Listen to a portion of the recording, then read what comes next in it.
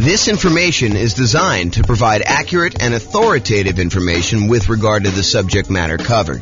It is offered with the understanding that the presenters are not engaged in rendering legal, accounting, or other professional services. If legal advice or other expert advice is required, the services of a competent professional should be sought.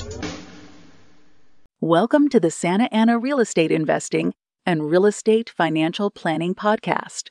Learn all about investing in real estate in Santa Ana, California, with a combination of real estate financial planning and modeling with numbers specific to Santa Ana, plus syndicated, more generalized recordings of live and pre-recorded real estate investing classes, not all of them specific to Santa Ana. Be sure to stay tuned after the podcast for a message from our sponsors. Okay, I'm back. And now we're going to go over your financial independence. Specifically, what does it mean for you to be financially independent? And we want to look at this more than just sort of like generic concepts. We really want to dig into this a little bit.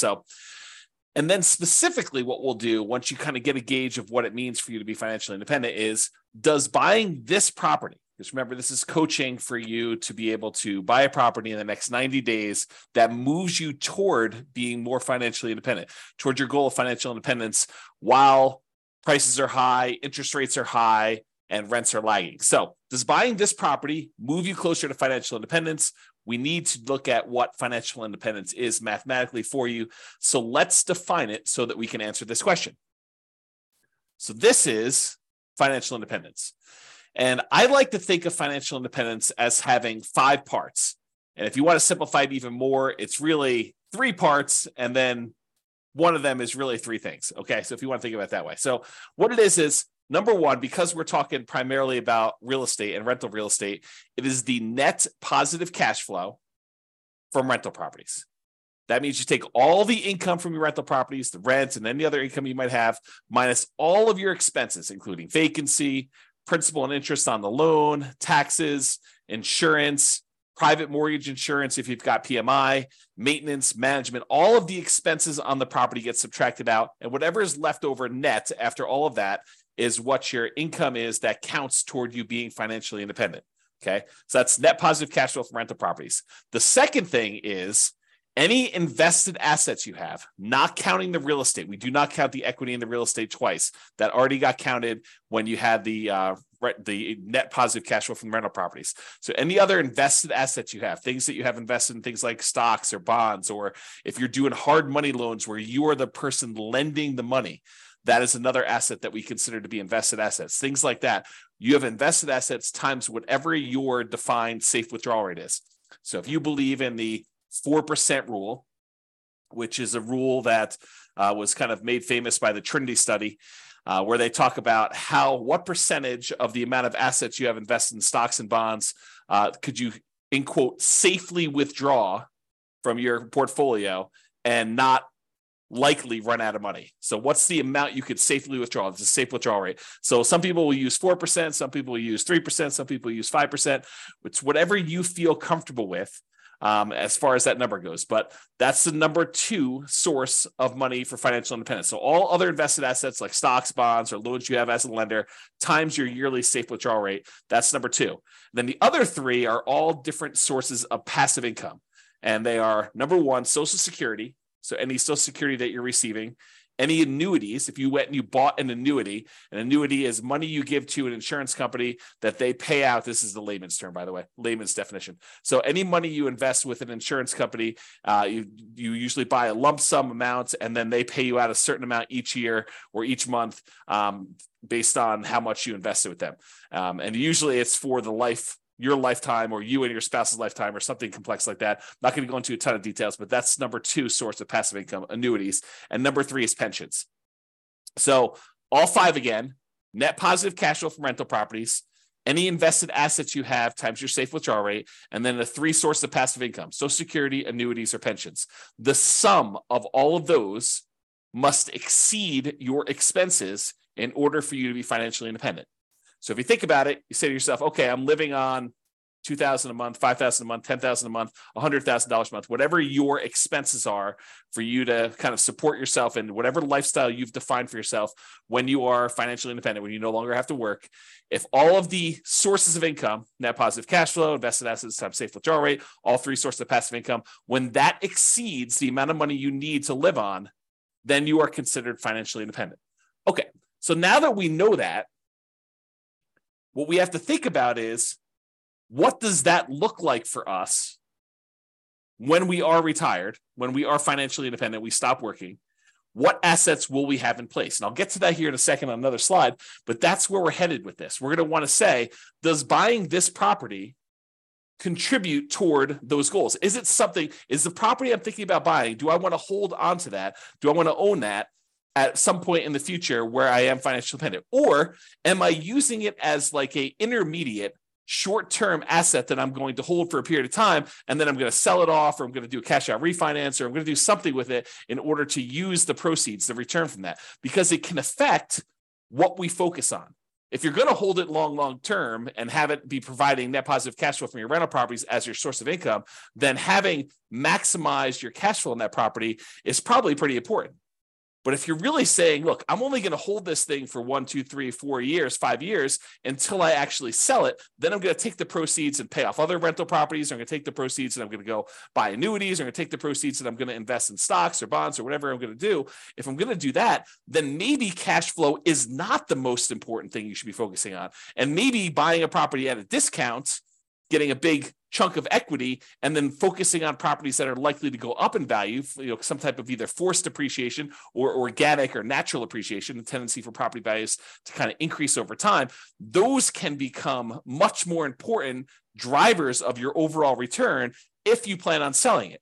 So really, the thinking is, we're talking about buying a property in the next 90 days that moves you toward financial independence. That may be cash flow. And I think for a lot of folks it is, but not everybody. And so we'll talk about that in a little bit more detail. A couple of clarifications on this financial independence concept, though, before we move on. I think I mentioned this a second ago, but equity in your properties or any equity you have in businesses is already accounted for in cash flow. So you can't double dip. You can't say, I've got $1 million in stocks and I've got $1 million in equity in my properties and I'm getting $5,000 a month in positive cash flow. No. You can't use the equity in the properties. You're already counting that as the cash flow on the properties. So in other words, another way of thinking about this is the cash flow you're getting on your properties is the return on equity. If you think about it that way, it's the return you're getting on the equity you have in your properties. Now, the $1 million you have in stocks or bonds or some other type of investment, not the equity in your properties, that counts times your safe withdrawal rate. You can use that to kind of sum those up. You can't count the equity in properties or businesses, in my opinion, twice for your safe withdrawal rate, okay? Any payments on loans you've made, so if you're the lender, if you're being a hard money lender and people are coming to you and they're borrowing money from you and you're loaning them money so they can go buy fix and flips and you're getting 6, 7, 8, 9, 10, 12, 15% return, whatever it is, 18% return on your money, then that is not, you can't count the 12% you're getting on that. You don't do it that way. You count the loans as part of your overall invested portfolio, and you use that safe withdrawal rate on that money. So even if you're earning 10, 12, 15%, whatever it is on making these hard money loans, you're still using the 3, 4, 5% safe withdrawal rate number in order to determine how that counts towards you being financially independent. Then the last kind of comment I have in here for clarification is dividends are also part of your invested assets. It's not like you can count those separately or in addition. That already counts as part of your overall return you're earning on that money in stock market or bonds, or, if you're not getting really dividends on bonds, you're probably getting interest payments, but you get the idea. Okay. So those are some clarifications on that. Okay. So now that we've kind of talked about what the definition of financial independence is, I'm going to step back and we're going to talk about two different kind of parallel paths. One is what I call phases of financial independence. It kind of tells you what phase you're in on your journey to becoming fully financially independent. And then I have stages. And the stages I borrowed from, I think it's, what is the name of the website? I have it linked up here. I'll tell you what it is in a second. The phases of financial independence, though, is sort of like my concept. The other ones are ones we got from the internet, and I'll show you where those are. I think it's Wallet Burst, if I'm not mistaken. So, okay, so phases of financial independence. financial independence phase one. This is when you are working toward having the absolute minimum you need to consider yourself financially independent. If you say to yourself, okay, if everything got really, really ugly and I had to quit my job because I just couldn't stand it anymore, or I lost my job, how much would I need in order to live at the bare minimum level?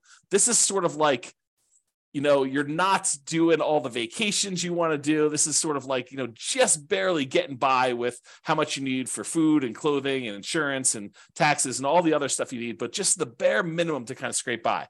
That's minimal financial independence, what I might call the minimum target monthly income in retirement. That's sort of the way I think about it. It's like, how much at a minimum would you need monthly in order to live your kind of just scrape by? What some people might call like lean financial independence, retire early. So phase one is when you're working toward having enough money where you would be financially independent with a minimum amount. So you're not there yet in phase one. You're working toward that. Phase two is you've achieved enough to have the minimum. So you've successfully achieved the minimum target monthly income in retirement, enough assets between rent on, the net positive cash flow on all your rental properties and any invested assets, have safe withdrawal rate, or any of the passive income sources, Social Security, pensions, or annuities. The sum of all of those meets your minimum threshold. That's the point where you get to where you're like, okay, I can take a sigh of relief. And if something really bad happened, I have enough to kind of scrape by. Then you're in phase two. In phase two, you have the minimum amount, but you're working toward the ideal amount where you are comfortable with your financial independence. This is more like you have your ideal monthly income. You're able to do the traveling you want to do. You're able to, have the things you want to have and kind of go out to eat a few times or whatever it is that means the ideal means to you. So you're working toward ideal. You've achieved minimum. You're working toward ideal. That's phase two. Phase three is you've met your ideal number. You've achieved the ideal number where you have enough coming in, where you are very comfortable. Some people might call that fat fire, where you're very, very comfortable and you have that, but you're working toward having a margin of safety for your ideal lifestyle. Because if the stock market declined or real estate values and rents went down or expenses on the properties went up or vacancy went way up because you have another pandemic or something like that, you could actually dip below your ideal and not quite have enough. So in phase three, you've achieved your ideal, but we're working toward you having a margin of safety such that if the market goes against you, you don't have to retrench your lifestyle. You don't have to reduce your lifestyle. And then phase four is you have greater than 2 times your ideal target monthly income in retirement, making your ideal lifestyle resilient and safe and continuing to work toward leaving a legacy. In my opinion, and you can do whatever you want with your money, but in my opinion, you want to get to the point where you have 2 times your ideal. And then after that, you can give away anything you want above that. But 2 times sets you up so that you are resilient and safe in case something happens and the market goes against you, where you can still maintain your existing ideal lifestyle. Okay. So those are the phases. Phase 1, you're working toward your minimum. Phase 2, you've achieved your minimum. You're working towards your ideal. Phase 3, you've actually achieved your ideal, but you're working toward becoming safe. And phase 4, where you're working on leaving a legacy because you have 2 times your ideal coming in. Okay, so those are the phases of financial independence. You might hear me talk about those. So I wanted to go over them so that you kind of understand where we're coming from with those concepts. Now, so Wallet Burst has their own kind of stages of financial independence, and you kind of will see these written around the internet. I don't know if they came up with this, but they did a really nice visual, and so I'll show you what it is. So these are the sort of like the stages or the milestones on your financial independence journey. So a lot of folks, they start off with negative net worth. They have more debts than they have assets. They've got student loans, or they have negative equity in their property, or whatever it is that they have there. They start off with negative net worth. So that's sort of the baseline stage. Eventually, you get back to 0 net worth. So that's an achievement from having negative net worth, where your liabilities are worth more than your assets, is where you have negative net worth. 0 is where your assets and your liabilities are at least even, and And that's kind of where you are. Some people will not have negative net worth. They'll kind of not fall into the trap of having, student loans or whatever it is coming out of college, and they'll start with zero net worth. So zero net worth is where you're break even.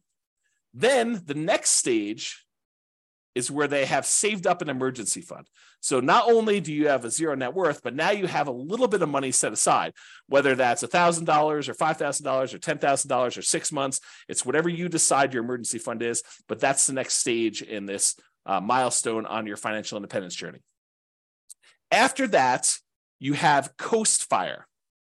Coast Fire is where you have enough money set aside that if you didn't add another penny at all, you would be able to retire at whatever your ideal age is, whether that's 55, 65, whatever your number is, okay? But when you're at Coast Fire, when you've achieved Coast Fire, you have enough assets, rental properties, stuff invested in stocks or bonds or whatever it is, you have the safe withdrawal rate, all the passive income stuff, all those combined, such that if you just let them grow for the next 5, 10, 15, 20, whatever number of time it is until you're at your point where you want to be financially independent. If you just let the current assets you have grow, you would be financially independent. That's what Coast Fire is, because you can kind of coast into financial independence, retire early based on the assets you already have. You don't need to save anymore. It's another way of me saying that, okay? So then you could just live off of whatever you have coming in from your job. So you no longer have to, be working a really high-end job in order to have all this income coming in. If you want to simplify your life and go work at someplace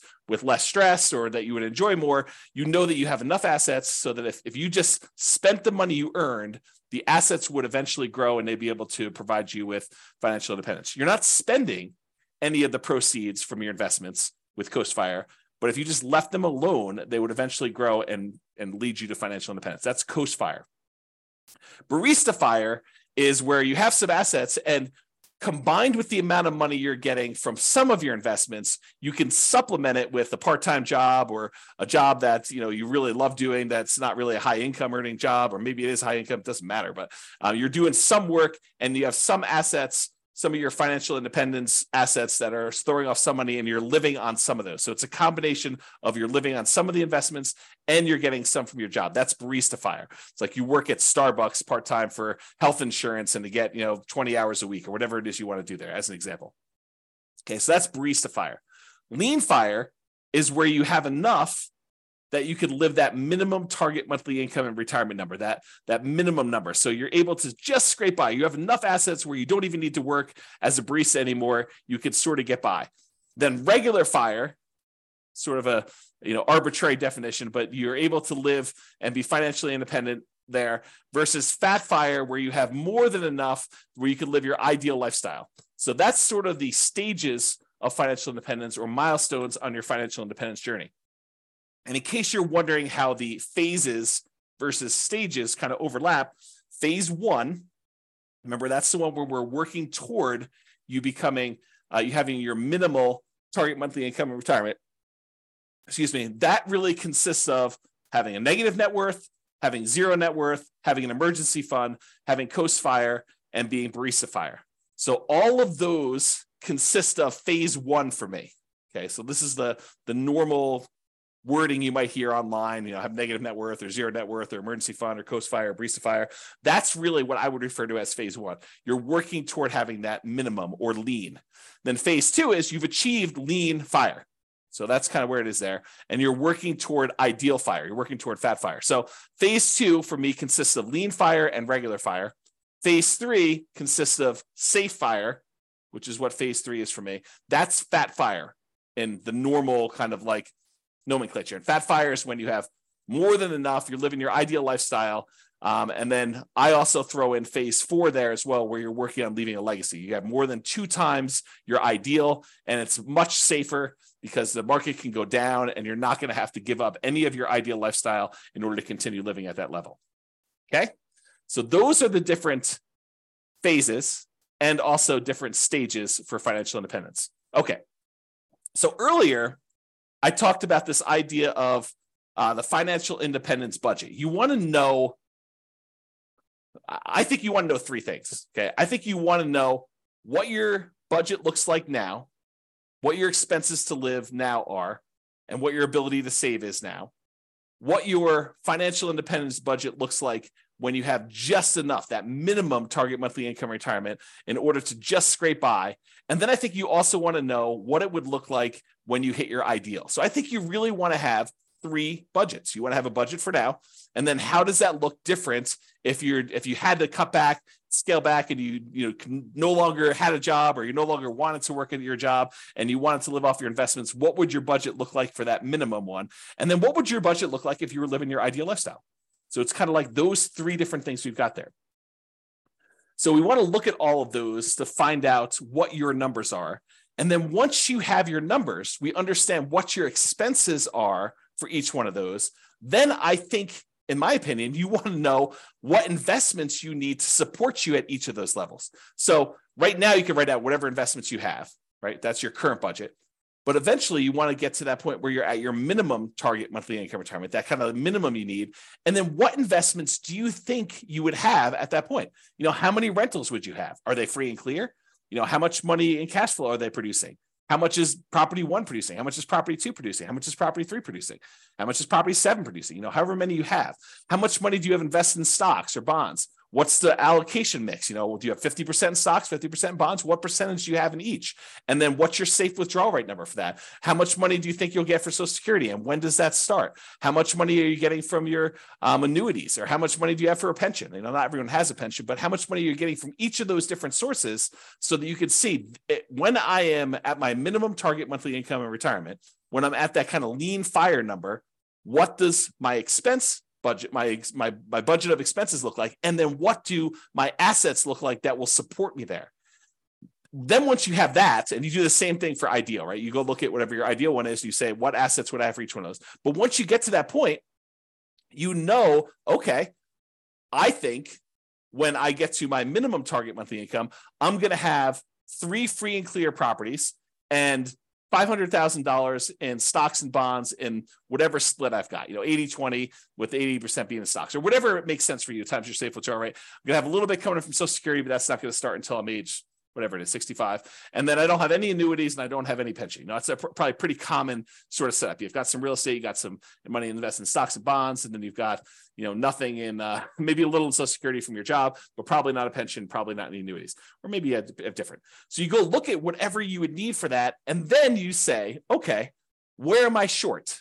Right now I've got 2 rental properties, or I've got 6, but their cash flow is really poor. It's $100 or $200 a month when I really need to have $3,000 a month produced by these things. So I need to get to the point where I've got 6 now, but I need 3 and free and clear. And so the plan will be, which ones are you keeping, or are you going to sell all 6 and buy 3 new ones? You need to know, which ones are the ones that I'm going to pay off, and which ones am I using as sort of like rocket boosters to get me to the point where I could take the money, the proceeds from the ones that I've gained some equity in because the property value has gone up and I paid down the loan. I'm going to take that, pay all the expenses on selling it, take that money and pay off the ones that I have there in order to get to the point where it's my minimum target monthly income or my ideal. So really what you're looking to do is you're looking to determine what's your budget now, what's your budget when you're at that minimum target monthly income or lean fire, what's that budget when you're at your ideal target monthly income in retirement or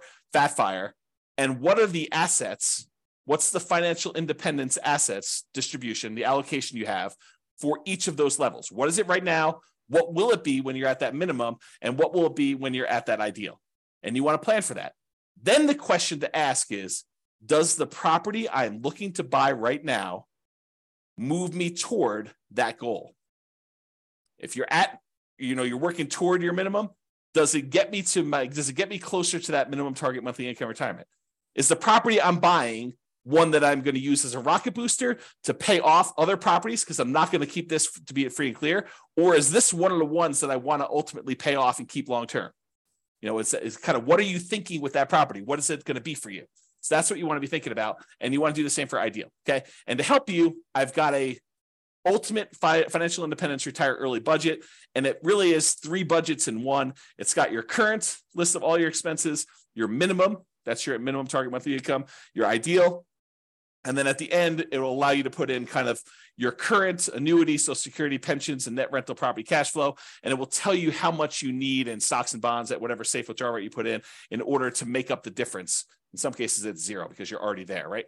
And then it will do the same for your current, your minimum, and your ideal. And I probably will do a whole separate video walking you through how to use this budget. But your homework is to do the budget because you want to know, where am I now? What's my minimum? What's my ideal? And then does buying this new property move me toward that goal? Because one of the worst things we could do, maybe it's not the worst thing we do, but it's up there. One of the worst things we could do is we could buy a property that doesn't actually move us toward our goal. Maybe it's a property that cash flows, but maybe we don't need cash flow right now. Maybe what we really need to do is be paying off this other property. And maybe we shouldn't be focusing just in on cash flow if we can get an overall return higher if we look at all of the other aspects and not just focus on cash flow. Just as an example, imagine you're in a market where you have really good cash flow. Let's call it $200 a month on a reasonable down payment. But you could go invest in a different property where, and that market where you have $200 a month in cash flow does not appreciate. It's a market that historically has seen very low or no appreciation. You only are getting cash flow on that property and some maybe debt pay down and some depreciation, but you're not really getting appreciation at all. The tendency of property values to go up. Okay. So you're not really seeing that. Or you can go to another market where maybe that has break-even cash flow or $50 a month positive cash flow, something that's much smaller, but the overall return is much greater because you're seeing appreciation.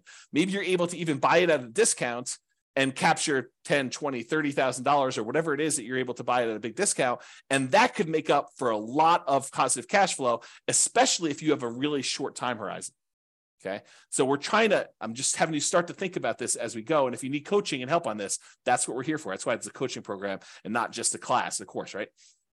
So if you need help with that, that's what we're going to be discussing in the things if you need help with it. So the idea though is to look at your property and decide, does this move me toward financial independence, my specific financial independence, your definition, or does it not? And so that's what we're thinking about.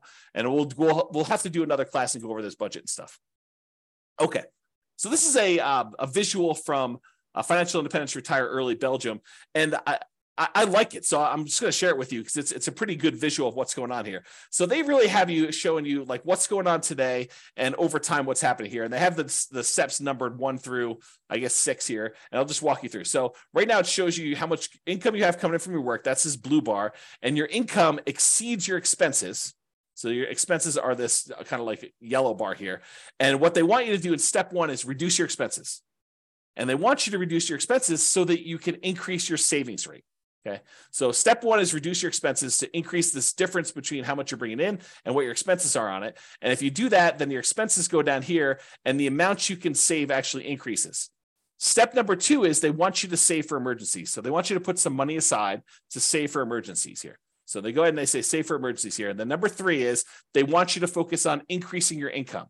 So step 1, reduce expenses. Step 2, save for some emergencies. Step 3, they want you to increase your income so that the amount you're saving jumps up again. Then you take the amount of money that you've got from increasing your income and reducing your expenses, the larger amount that you're able to set aside, and you invest that efficiently. That's step 4. Okay, so they're telling you invest that.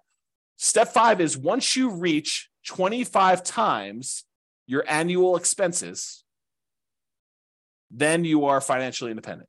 And that's based on safe withdrawal rate. That's a 4% safe withdrawal rate. Because 4% is really 25 times your expenses. So, if your expenses are, $20,000 a year, then you only need to save, my math is right, what is that, 800,000? If you have $1 million, that's $40,000 a year. Okay. So, once you kind of reach your expenses there, 40,000 times 25, that's going to be $1 million. Okay, so that's kind of what you need to do in order to hit that number.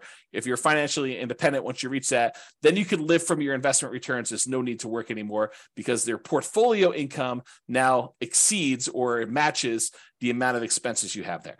Okay, so that's what it's showing you visually, which I think is a good visual. Now realize some of this stuff we might do with real estate, right? We may not be investing efficiently in stocks or something like that. And the 25 times, because we're not using the safe withdrawal rate, the numbers are going to be different. So you got to take into account the net cash flow on all of our rental properties after all expenses, plus any money we have invested times that safe withdrawal rate, plus all three other sources of those passive income, the Social Security, the annuities, and the pension. And then the combination of all of those combined, if those exceed your expenses, then you're financially independent, according to my definition. Okay? All right. So we've talked about this idea, but I'll go over this slide just to make sure I didn't miss anything. So does buying this property, the one you're considering buying as part of the coaching program, move you closer to financial independence? Remember, what is financial independence mathematically for you? It's how much are you going to have in passive income, Social Security, pensions, annuities. You want to know that number. How much you're going to have in cash flow from your rental properties. You want to know how many properties you have. Are they free and clear? What approximately are the cash flows going to be at that point? You want to do your deal analysis and look out 2, 3, 4 years and see where you think you're going to be at that minimum number. Add them all up, make sure, double check it, or you could use the real estate financial planner software to do that modeling. So you add up the passive income, Social Security, pensions, annuities, the cash flow from rental properties, and any of those invested assets times your safe withdrawal rate. You sum all of those up and you find out exactly what the distribution of your assets are when you are financially independent to find out if buying this property moves you closer to fulfilling that particular vision of your future. You need to have the vision of your future. Then you need to actually make it real by doing things today that will be there for you. Okay. Sometimes that means buying a property that has great cash flow so that you can keep it long term. Sometimes that means buying a property that has really good overall return so that you can hold on to it for a year or 2 or 3 or 4 or 5, then sell it and do pay off properties or invest in other assets or buy annuities or sell off all your portfolio and reinvest it into one big multifamily property or whatever your goal is to kind of be at for that. Okay, so know your outcome and your target. So you know if taking the action in front of you moves you closer or farther away from the target. But if you don't have the target, if you aren't clear on what it looks like for you, what your expenses will be when you're at your minimum or you're at your ideal, and what your asset allocation, how many properties you have and what they're paid off or not, and other invested assets, all that other stuff, then you won't know if this is moving you toward your goal or not. And then the question to ask yourself, will buying this property move you closer or farther away? And I got a typo.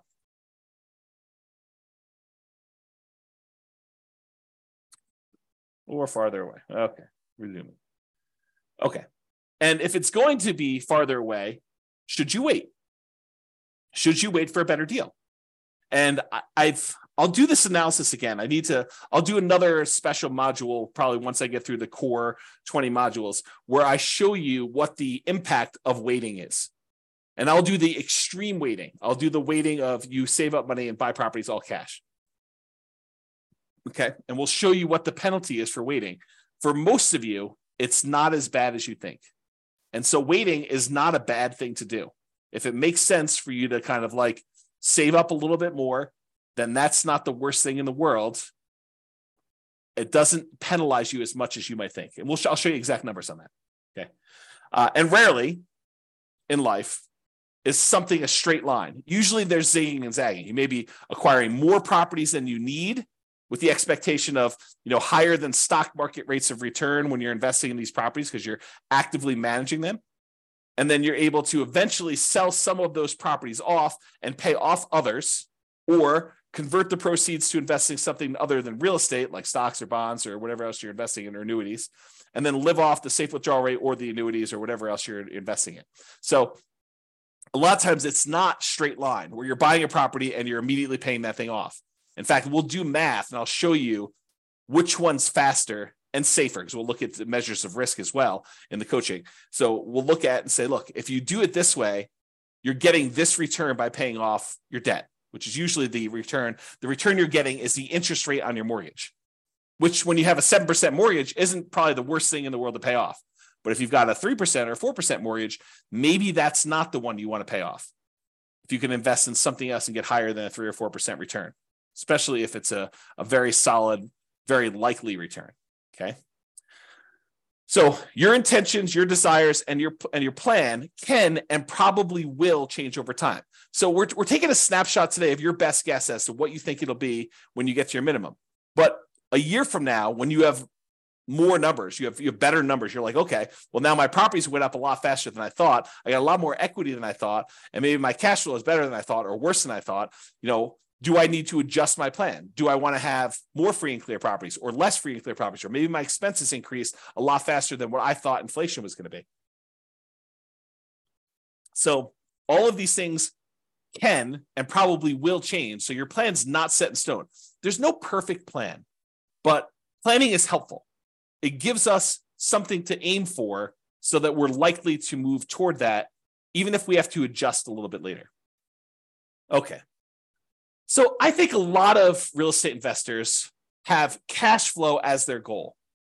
They're really focused in on cash flow, cash flow, cash flow. That's the only return I'm looking at, because historically, and probably until you've seen my definition of what financial independence is and better understood that, and you'll understand a lot better as we do more examples and stuff. But most of them are focusing on that because they only think about, the positive cash flow part of the return they have on that kind of like triangle, the star rather. So they look at it and they're like, hey, look, I'm getting this cash flow part of it. That's the only one I'm focused on. So I really need to focus on positive cash flow when I'm buying these properties. But realize that's not the only solution. Sometimes we want to take a property that we're buying that's going to give us a really good chunk of money that we could then use to pay off another property, or we could use to invest in stocks or bonds or whatever it is, and then live off that safe withdrawal rate, or use it as a down payment to buy an even bigger property or something like that. So a lot of investors are focused on that cash flow when that's only one of the ways to get there. And sometimes it's the hardest way to get there. And we'll look at a lot of examples as we dig into this and during the coaching stuff together, but that's really the thinking, okay? So cash flow isn't everything. Passive income from Social Security, pensions, annuities, the net cash flow from rentals, and then that yearly safe withdrawal rate are all 3 or 5, depending if you think of the passive income as 3 different things or you think of it as one, but they're all different ways to get you to financial independence. So it doesn't have to be cash flow. In fact, it sometimes is better to not do cash flow. Cash flow is great. And if we can optimize for it, which we will spend a lot of time going and optimizing, but sometimes you want to make that trade-off of, okay, I could get $200 a month positive cash flow, putting this amount down, or I could go ahead and buy this other property and I'm going to get a much higher overall return. And it's probably better to do that based on where I'm going with my plan for financial independence of wanting free and clear properties, or wanting some properties that have great cash flow, and then also having some assets outside of real estate. Okay. So we will go into ridiculous detail on how to improve cash flow. So just stick it out for now. But cash flow isn't the only reason to invest in real estate. 2 significant examples come to mind. You may want to build up an asset base and then improve cash flow by converting to free and clear rental property. So if you ever read the old book by Robert Allen, it's called Creating Wealth. And in that model, he basically talked about buying, and it's been a long time since I read the book, but I'll give you my memory version of the book. And of course, if it's different, then the book is the book, right? I mean, if I tell you the story slightly wrong, but I'll get the basic idea. I think what he told you to do is go buy 2 properties a year for 10 years. And you'd have 20 properties at the end of 10 years. And you could go take half of them at that point, 10 of the properties, sell them, use the proceeds to pay off the other 10 that you kept, and they would then be free and clear, and you'd have great cash flow on those. Okay, so that was his model. Buy 2 properties a year for 10 years, 20 properties total, sell off half of them, pay off the 10 that you kept, and you'll be able to do that. So that could be a strategy. And in that strategy, having the short-term cash flow isn't all that important. Okay, it can be important depending on what your goal is, but it wasn't all that important in that particular plan. Okay, so you could then buy a bunch of properties and then naturally pay off properties with cash flow. Any extra cash flow you're getting, you're really using to pay down the debt on them to get them free and clear as fast as you can. Or you take the extra cash flow you've got on the properties and you invest it in something else, stocks or bonds or whatever, let that grow at 6, 7, 8, 9, 10%, whatever you're able to get in the stock market, that you feel comfortable with. And then you could take the proceeds from that and use that to pay off, 3 or 4 or 5% mortgages that you have saved up. And if you're getting a higher return on keeping the money invested in the stock market, then it's actually faster to keep the money invested in the stock market until you have enough to completely pay off the mortgage than to take the money, pay off the mortgage at 3 or 4 or 5, 6%, when you could be earning 6, 7, 8, 9, 10%, whatever it is that you're able to earn on the other investments that are not real estate. Okay. So some thoughts there. Or you may want to grow your assets with real estate, then convert those assets to annuities or yearly safe withdrawal rate on invested assets. We talked about that idea.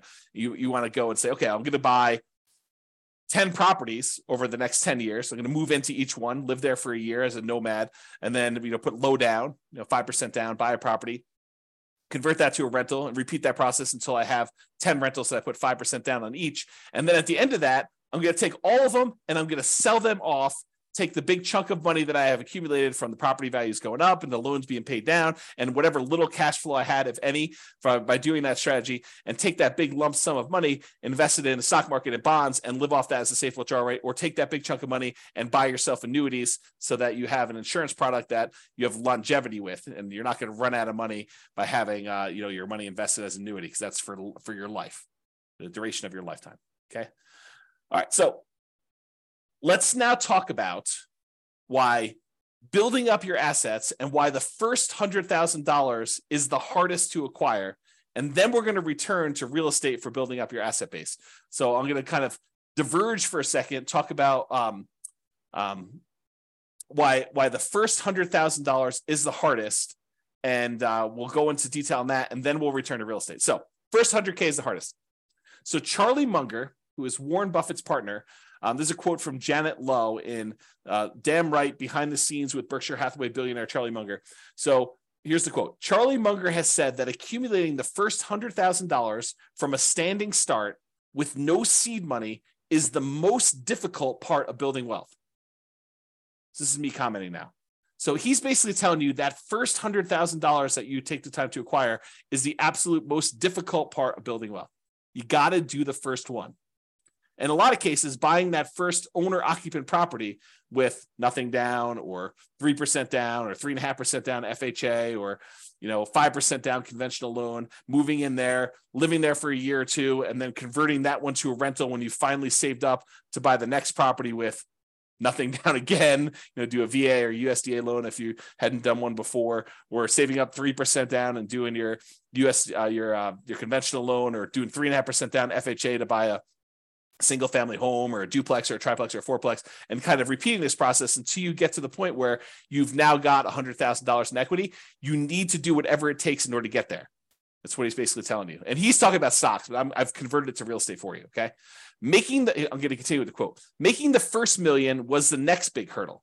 So all the kind of math we're going to talk about here about earning your first 100K and then using that to kind of build up to $1 million, that applies when you get to $1 million and you're trying to grow to 2 million or 3 million or 4 million or 5 million or 10 million or whatever your number is there. Okay. So to continue with the quote, to do that, a person must consistently underspend his income. You need to be saving money. And I'll continue with the quote. Getting wealthy, he explains, is like rolling a snowball.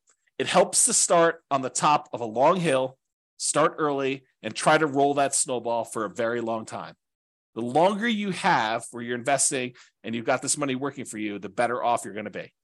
Okay. So here's another quote from Charlie Munger. Same idea though. The first 100,000 is a bitch, but you got to do it. I don't care what you have to do. If it means walking everywhere and not eating anything that wasn't purchased with a coupon, find a way to get your hands on $100,000.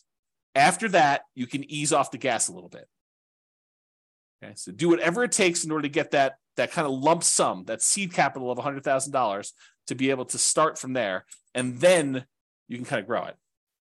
So this is going to show you, if you were investing $10,000 per year at 7% interest, and I assume that you added the $10,000 the last day of the year, or the first day of the next year, if you want to even think about it that way.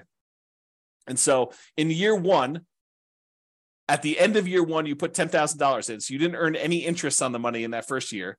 But then in year two, you earned $700, 7% on the $10,000 in interest, and you added another $10,000 at the end. Okay, so in year two, at the end, you have $20,700. In year three, you have about $32,000 and change.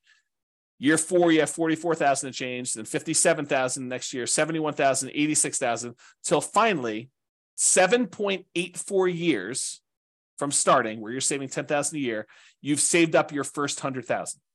That's assuming a 7% return. Now, real estate typically has slightly better returns than that. And so we'll talk about what the returns are for real estate in another class, and we'll go into some detail as to how you could speed that up, especially if you're buying some properties at discounts or whatever you're doing there. We'll talk about some of those strategies. But it took you 7.84 years with you saving $10,000 a year to get to that first $100,000. So you might be a little bit discouraged, thinking to yourself, man, if it takes me 7.84 years to get to 100,000, if I have to do that 10 times in order to get to $1 million, if I want to have $1 million saved up for retirement, that's going to be like 78 years to get there. It doesn't work that way, though, because the first year is the hardest. It's the longest to do that. Saving the same $10,000 that you were saving in the first year, it only takes you 5.1 years to earn that next 100,000. So to go from $100,000 at the end of 7.84 years, it only takes you 5.1 more years in order to get to the point where you have 200,000. That's 35% faster than the first one. So this speeds up. Then, in order to do the third 100,000, to get the 300,000 total, it only takes you 3.78 years for that third one. Then it only takes you 3.01 years for the next 100,000 to get to 400K.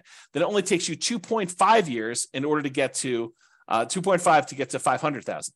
So it's getting progressively faster. You went from 7.84 years for the first 100K to 2.5 years in order to get that 400 to 500 growth. And you're investing the same amount. You're investing $10,000 a year. But the rest of it is coming from the investment growing at 7% per year. Okay. In order to get to $1 million, okay, it takes you, what is this total time here? A little bit more than about 30 years or so. But what's interesting is it took you 7.84 years in order to earn that first $100,000, but it only took you 6.37 years, or a year and a half less approximately, to earn the last 400,000. So in the time it took you to earn the first 100,000, in less time it took you to earn the last 400,000 on your way to $1 million. That should blow your mind, right? You're thinking to yourself, it took 7.84 years in order to earn that first 100K, but it only took me 6 years and change to earn 400,000 toward the end because of compounding.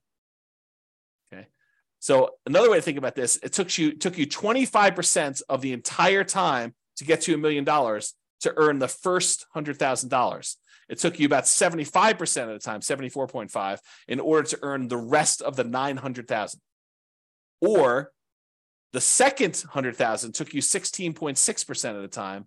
It took you a little bit less than 60% of the time to earn $800,000, which is crazy. And that's why you need to do everything you can in order to get that first 100K, which for a lot of folks, that's going to be buying an owner-occupant property with a low down payment, like 3% down conventional or 0% down VA or USDA if you're a veteran, or if you're willing to live in a rural area outside of your town and commute in, put in whatever it takes in order to do that. If it means commuting to work for a year in order to be able to buy a USDA property with nothing down, and then you're eventually able to rent that property out and move to another property, that would be worthwhile. Okay. Or, put 5% down conventional property. If you've got that, or 3.5% down, and buy a duplex or triplex or a fourplex, or buy a single family home with 3.5% down. You could do that with the 3.5% down loan program. We're going to get into financing here in next class. Or you just go ahead and buy, traditional 20% down payments if you've got those, 15% down payment if you're willing to do PMI, 25% down if you want to improve your interest rate, which we'll talk about all these strategies when we get to financing. Okay.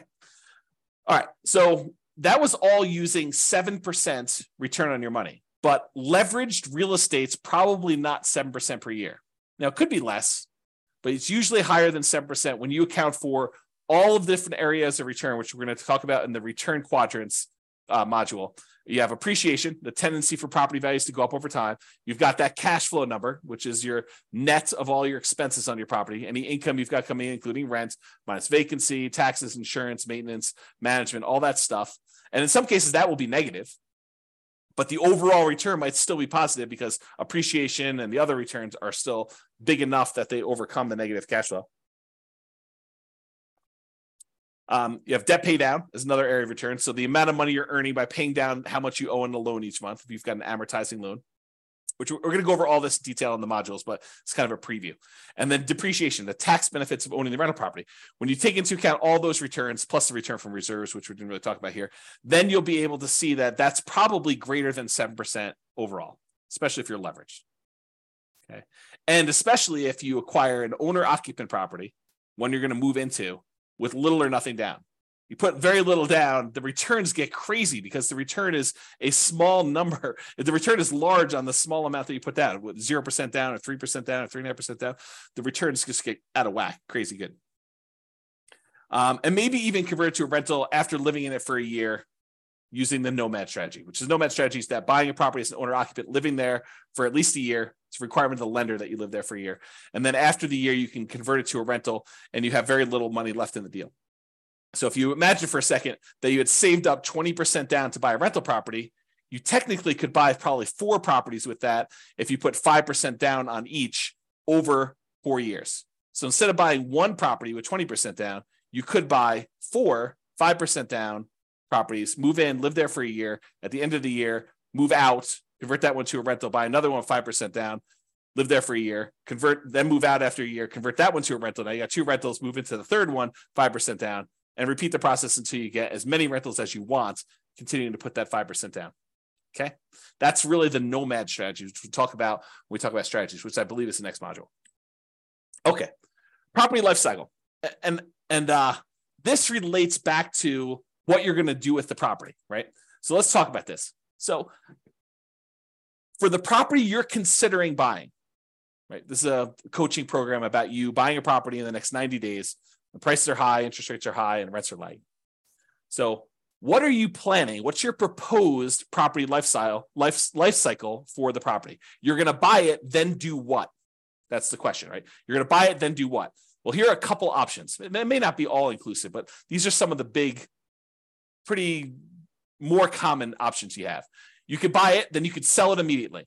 For example, let's say you want to flip a property to fund reinvestment or to pay off other properties.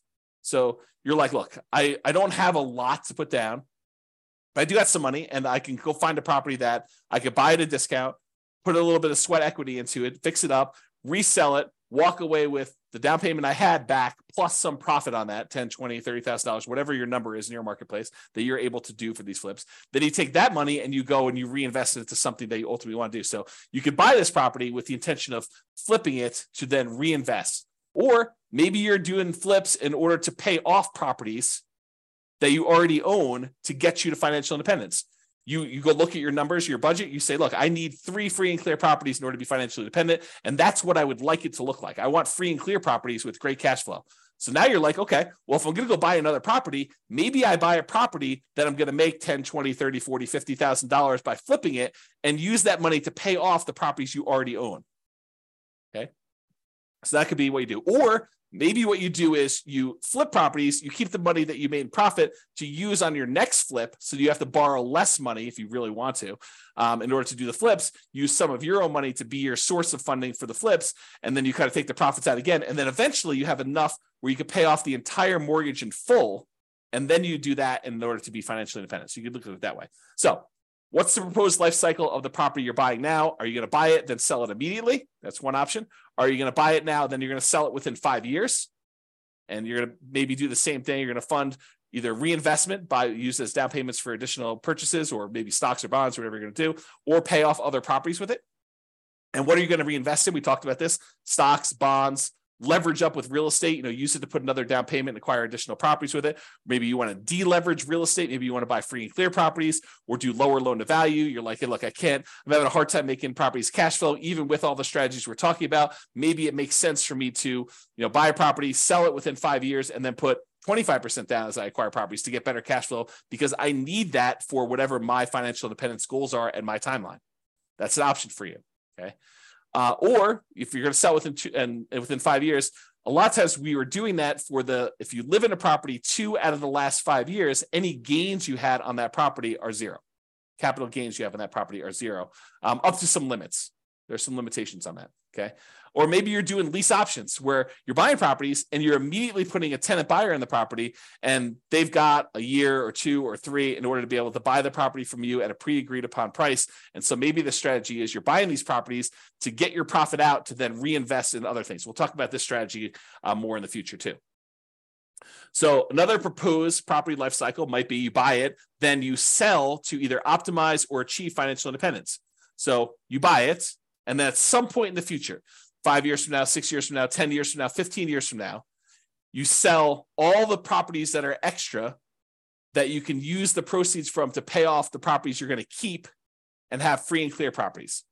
So you sell when you can convert real estate into paid off free and clear properties. Or maybe you get to the point where you're like acquired a bunch of properties and 16 years in the future, you have enough equity in your properties such that after all the expenses of sale, you can sell all of them.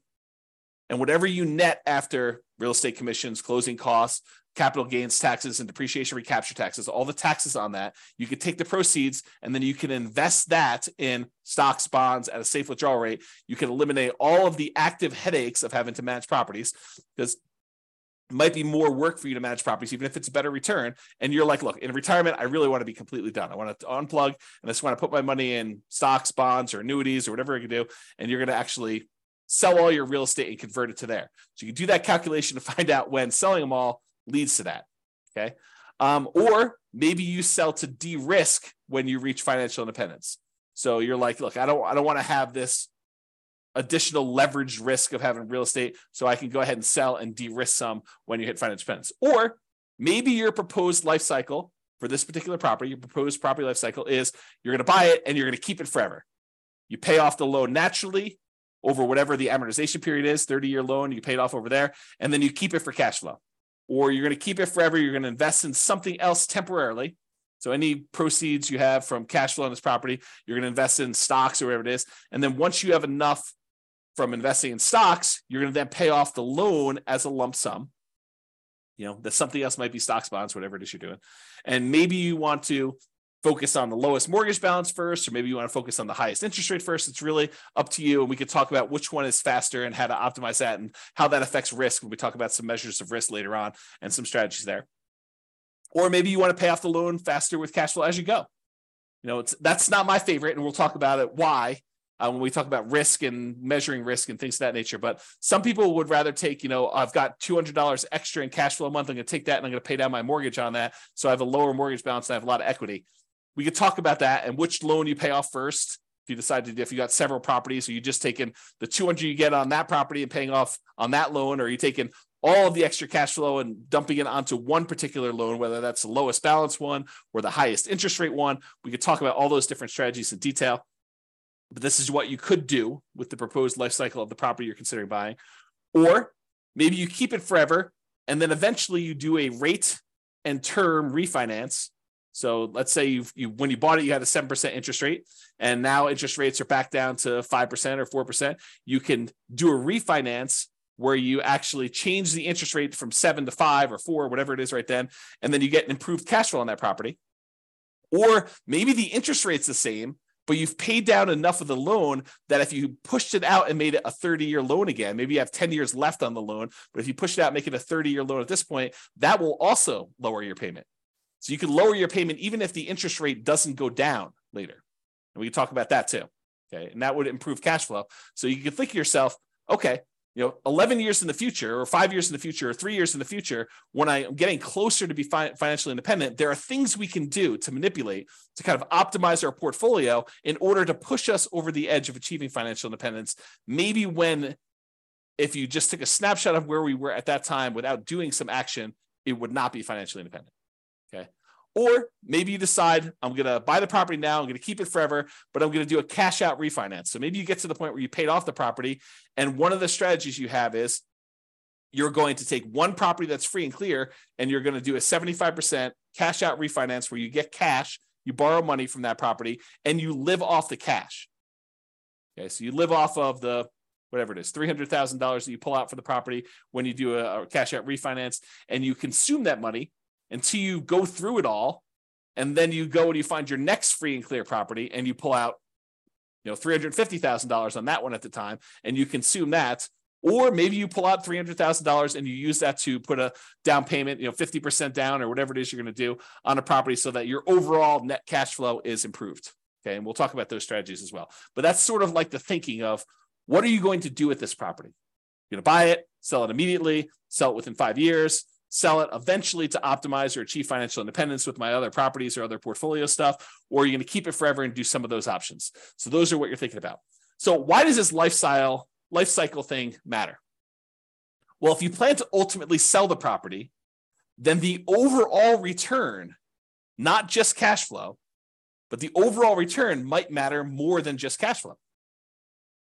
And I gave you this example before, where if you're in a market, you can get $200 a month in cash flow, but the property's not going to appreciate. Maybe you should not invest in that property if buying a property where the overall return is better is going to better serve you and get you to financial independence faster. And we'll discuss this in detail when we get to the module on return quadrants. But this is especially true if you have a very long horizon to achieving financial independence when the overall return matters more than the short-term cash flow. So we'll talk about that in detail too. If you plan to keep the property, you're not going to sell it, then optimizing for cash flow might be the primary goal. You might be looking for a property that has really good cap rate, because cap rate's ultimately going to be what the cash flow on the property is going to be once the property is paid off. Okay. And this is especially true if you're getting closer to financial independence. If you've got a really short time horizon, then the importance of this cash flow is probably more important in a lot of cases, not every case, but more important in most cases when you do that. Okay. So that's all I got for you on your financial independence. I wanted to give you kind of a structure as to what financial independence means, some different ways of thinking about that, what the kind of stages and phases are as we kind of move toward those, a budget for you to do for homework to kind of figure out what it means mathematically, specifically for you, both what you have now and what your expenses and income are now, what you will have when you're at your minimum target monthly income, what you have when you're at your ideal. And then we kind of talked about some of this property life cycle stuff and kind of things you can think about related to that. And we talked about why 100K is really hard to do, but it's really important for you to do it to get that asset base growing so that you can then do things with your assets and manipulate them over time and kind of optimize your portfolio. All right, so that's all I got.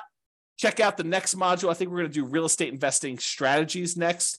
And we'll go over a whole bunch of different strategies and talk about like what you're planning to do. And then we'll tie it back to, does it move you toward being closer to your goal of financial independence? And as we go through this, we'll start optimizing for cash flow.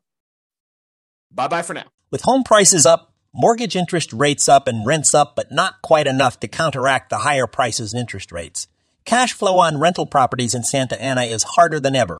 Book a call with the Real Estate Financial Planner to apply our proprietary 88 strategies to improve cash flow on your rentals. See the show notes for a link to schedule your call and improve your cash flow today. If you're a real estate agent, lender, or professional in Santa Ana that wants to help our real estate investor listeners, consider reaching out to learn about collaboration opportunities with this podcast. We'd love to add more value to our listeners by having you assist our investors buy, sell, and finance their real estate investments. See the show notes to schedule a call to discuss collaboration opportunities.